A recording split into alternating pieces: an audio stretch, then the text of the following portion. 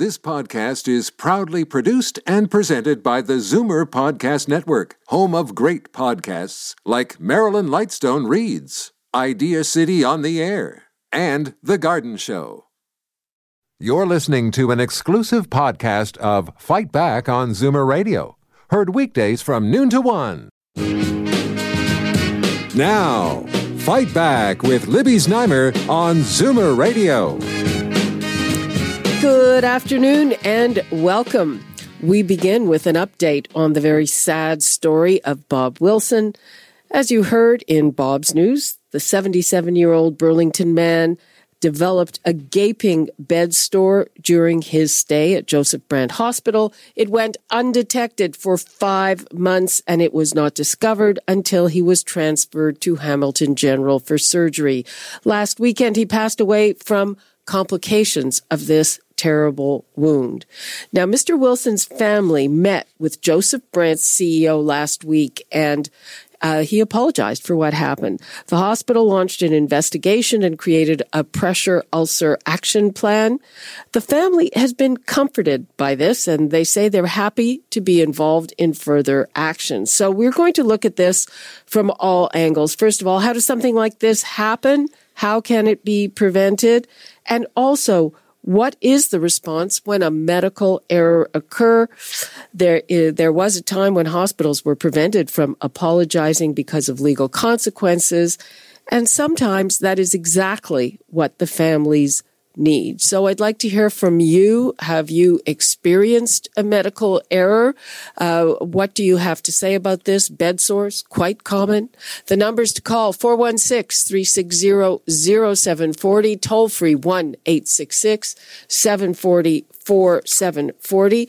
And right now, with me in studio, Marissa Semkiw, Director of Stakeholder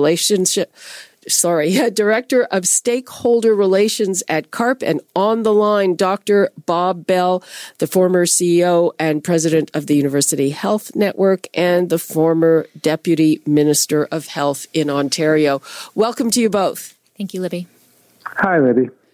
Marissa, let's start with you. Sure. What's your reaction when you hear about something like this? Well, let me just start by extending my deepest condolences to the Wilson family. This was a case that is truly shocking and tragic, but it is not surprising. It screams of a capacity issue, and while it's difficult to know the specifics of this exact case, what we do know is that people in hospitals are often scrambling to the degrees that they aren't able to take care of something that is so preventable. How difficult is it to turn someone a couple times a day, especially someone that is frail and particularly vulnerable to bed sores? So we really need to address the serious issue at hand here. Dr. Bell, can you see how something like this could fall through the cracks? Well, Libby, as was just mentioned, first of all, to mention to the family, this is a shocking and disturbing incident, and your heart has to go out to the family the way this was discovered. Pressure sores in patients with neurologic impairment are a particularly difficult problem in that patients don't feel the stress to their skin that results in a pressure sore, neither are they able to communicate the concern that they have about it.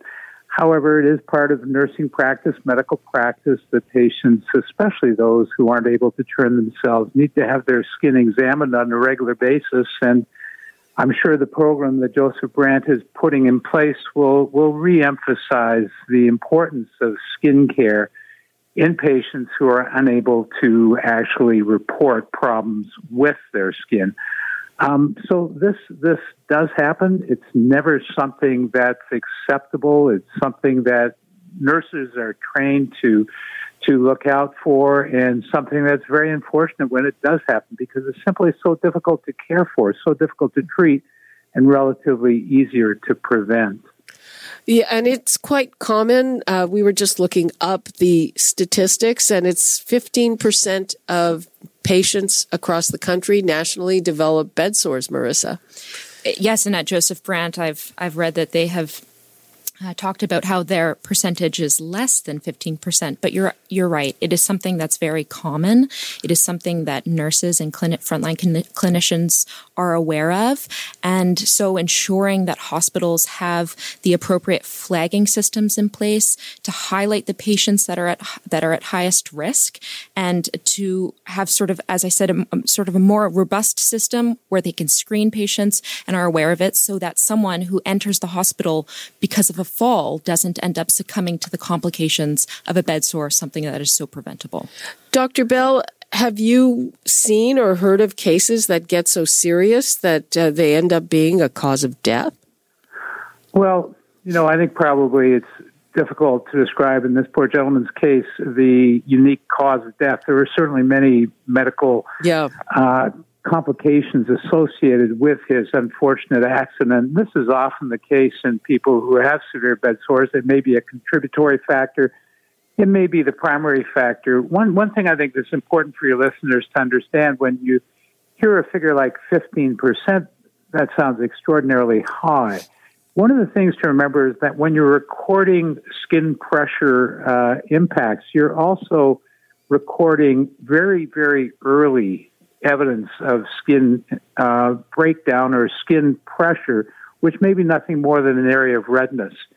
And in some ways, as you start to focus on pressure sores and preventing them, quite often the numbers of cases that you identify will go up, because you start to identify these very early areas of redness, and you say, there's an early stage 1 pressure sore, we're going to record that.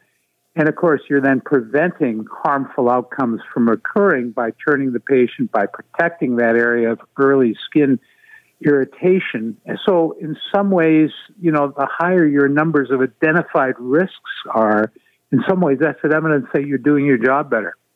That's interesting.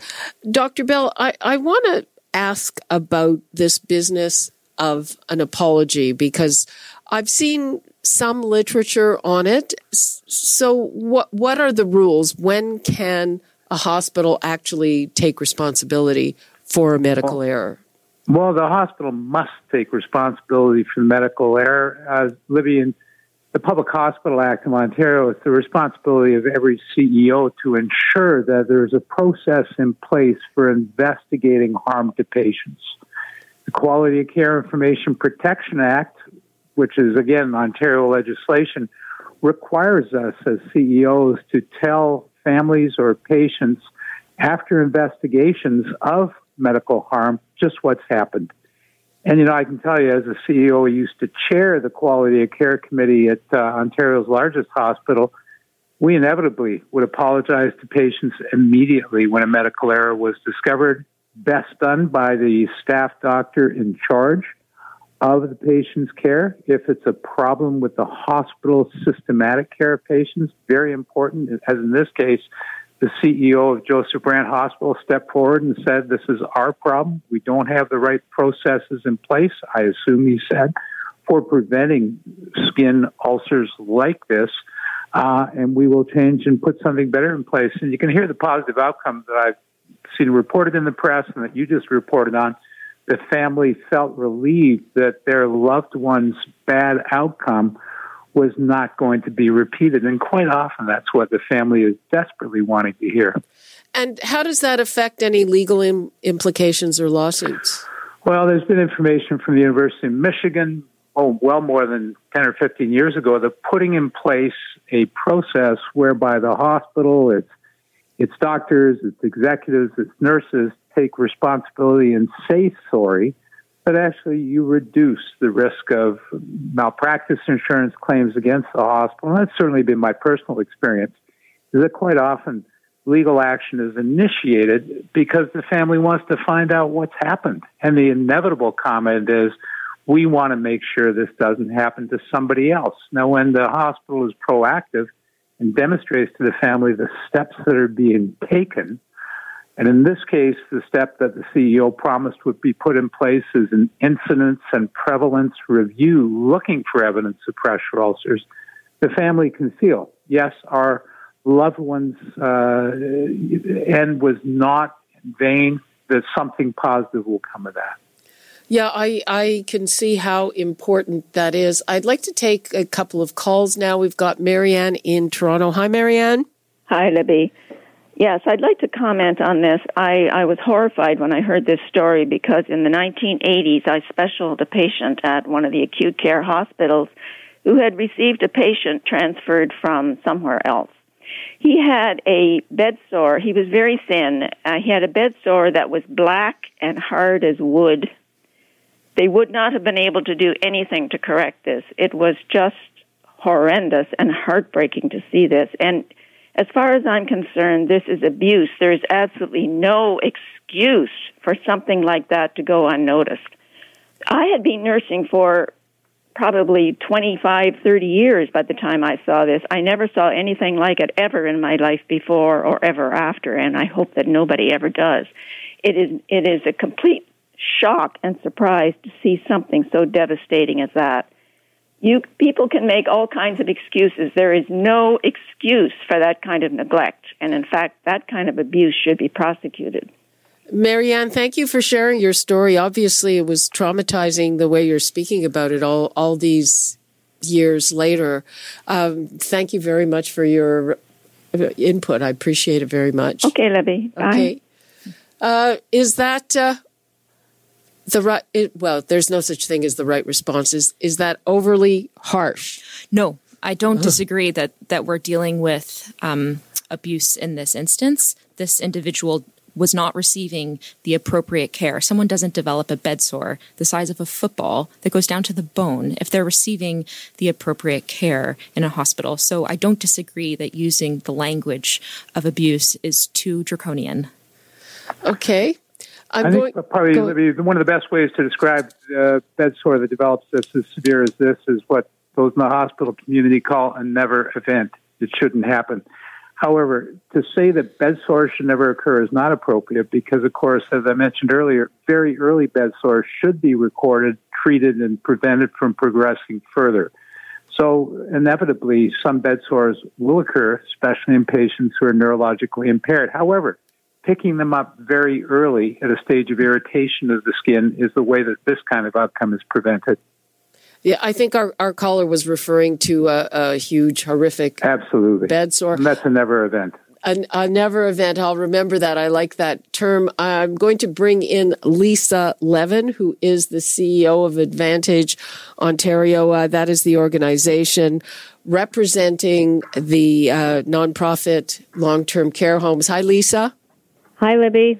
So this particular instance occurred in a hospital, but obviously bed sores are a concern in long-term care. Yes, for sure, because you have seniors, for the most part, in long-term care, and a lot of them are not mobile. And they have fragile skin and other issues such as diabetes, etc. And so it is something that we look out for all the time in long-term care. But I first just want to express my condolences also to the family because this is a very tragic situation. So in long-term care, we have very specific requirements for assessing and checking patients for bed sores to make sure that they're addressed as soon as possible. And Dr. Bell, are you surprised that the hospital did not have a protocol for this yet? Or does this go back to one of the biggest problems in our system, which is that so-called ALC, alternate level of care, where there are people in hospitals who really shouldn't be there, who should be somewhere else?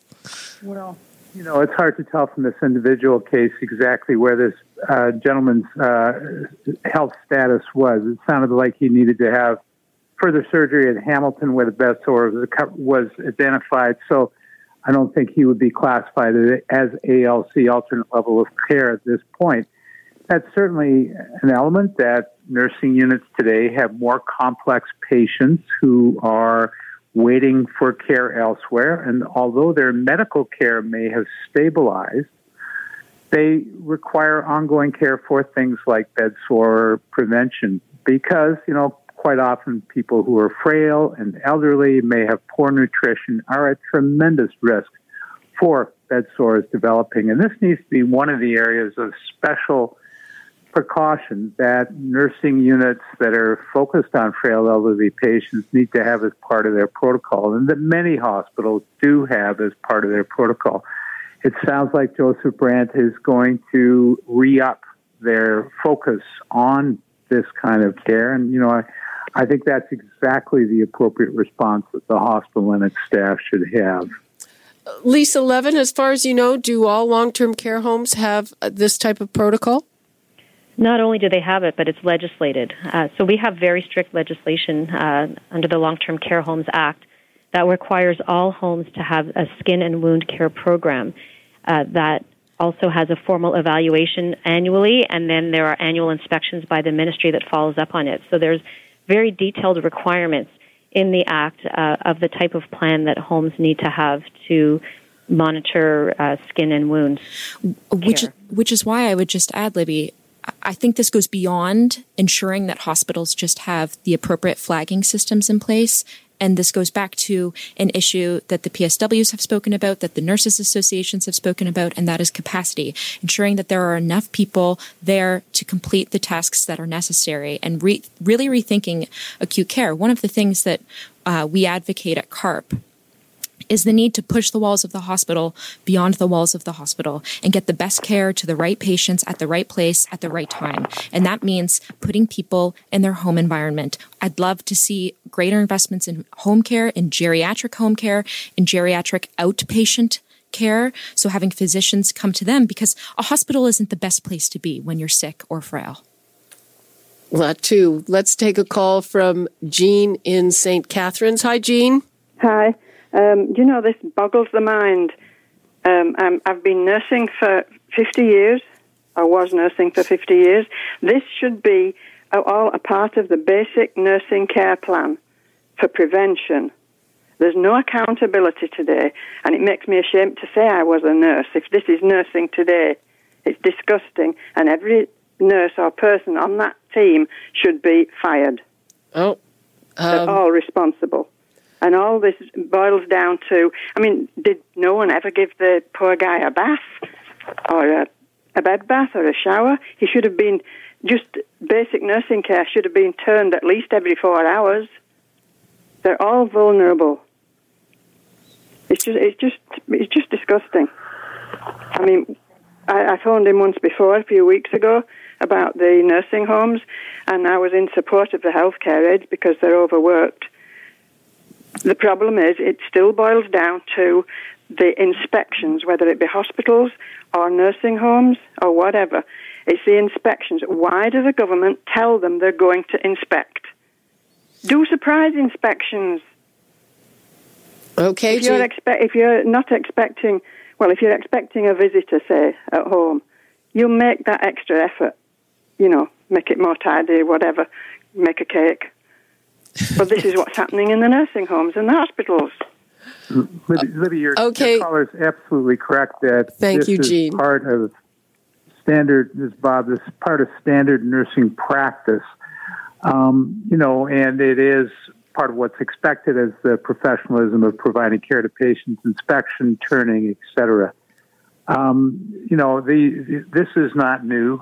Pressure sores have been a bane for the international hospital industry for years and years and years. And if anything, I'd say that in Ontario, there's been increased focus on prevention of pressure sores over the past 3 or 4 years, 5 years, as Health Quality Ontario has made this part of their reporting system. Hospitals have increased the focus on preventing pressure sores because, of course, the focus needs to be on prevention, not on treatment. The other question, Marissa raised the issue of home care, getting more home care. Do you think that it would be easier to detect these early in home care than it is in an institutional setting? Lisa? Well, it depends on how much home care someone receives.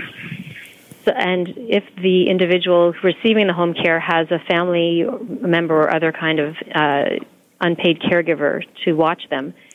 So I think that it's possible in home care that situations could arise as well.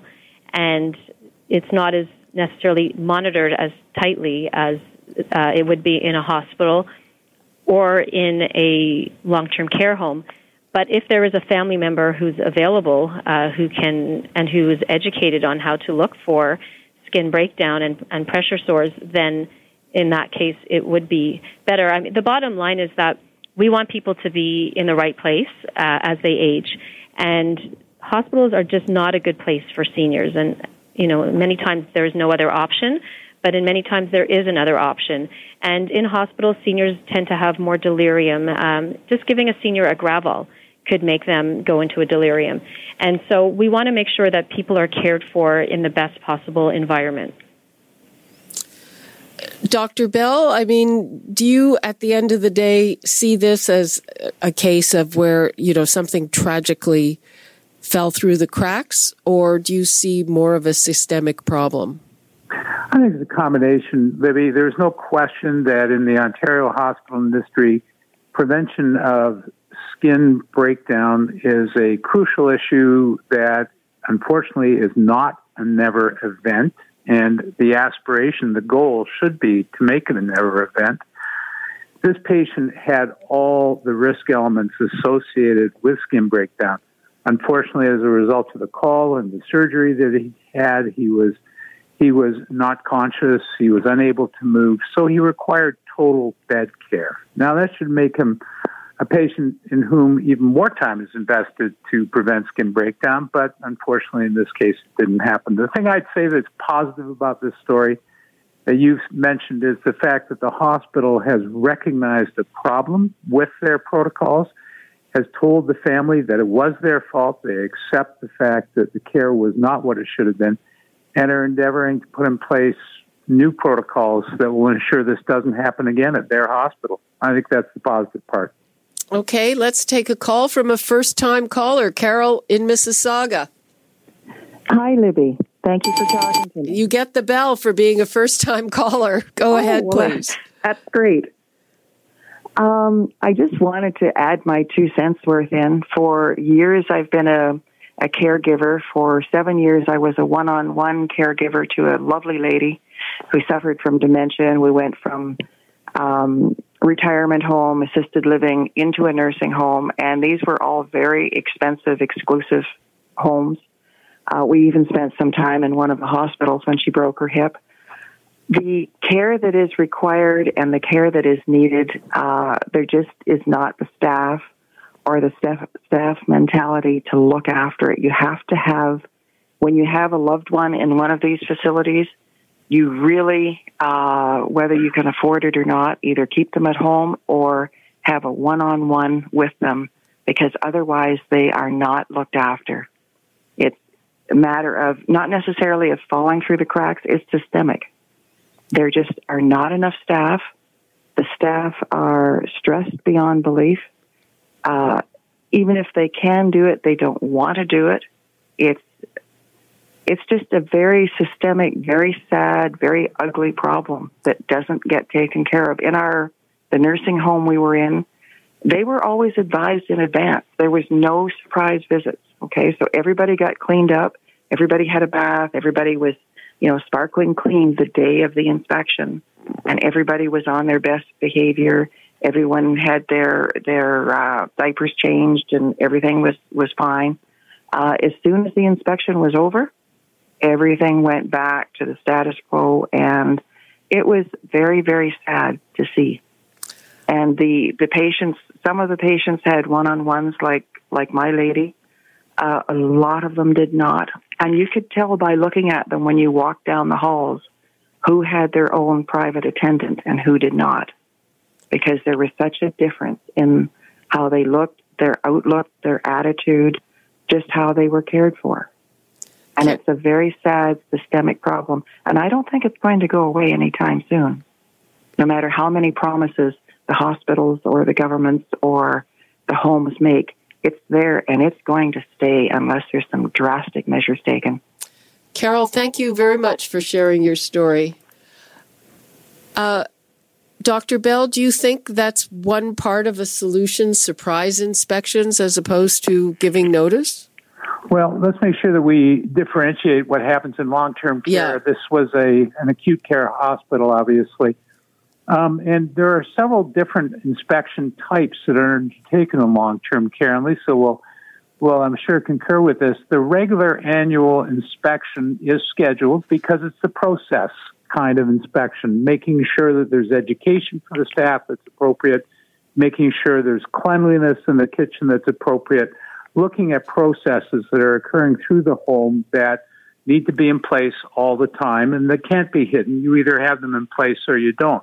However, if family members or patients themselves, clients who are living in long-term care, complain to the ministry about issues of care, the ministry will undertake an immediate investigation without forewarning the home. So there are different kinds of investigations that are undertaken, and some of them are on the risk basis of a family member calling in and saying there's a terrible thing happening here.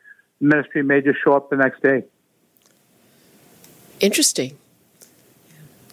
So we are starting to run out of time on this. Marissa, what would you like to leave us with? Just that there is going to be a huge generation of individuals that are getting older and they are living longer. And that as the Ontario government talks about revamping the healthcare system, that ensuring that there is appropriate staffing to cover the demands in hospitals has to be core. And I think that as more and more people age and live longer, that demand is only going to increase. And so CARP intends to work very closely with the Ontario government to ensure, and with governments, I should say, across the country to ensure that things don't go missed. Lisa Levin? Yes. So I definitely agree with Dr. Bell about the different types of inspections, and quite a few are unannounced. But staffing is a significant issue that we've long advocated for. The types of seniors who are in nursing homes today are not the same that they were 10 years ago, and funding for staffing levels has not changed.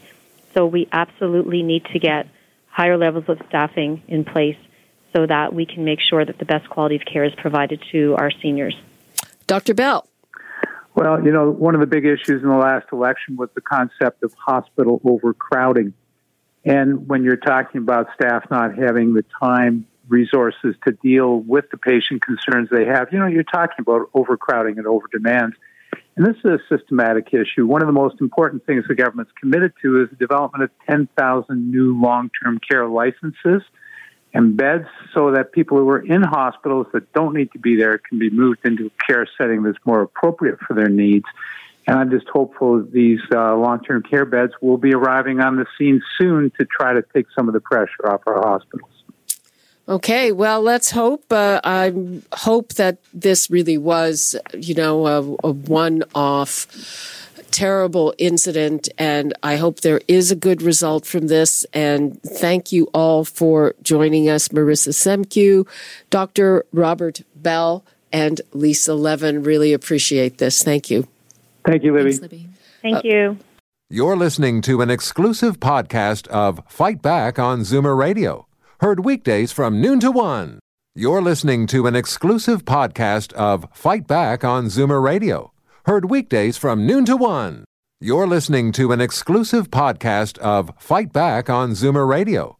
Heard weekdays from noon to 1. This podcast is proudly produced and presented by the Zoomer Podcast Network, home of great podcasts like Marilyn Lightstone Reads, Idea City on the Air, and The Garden Show.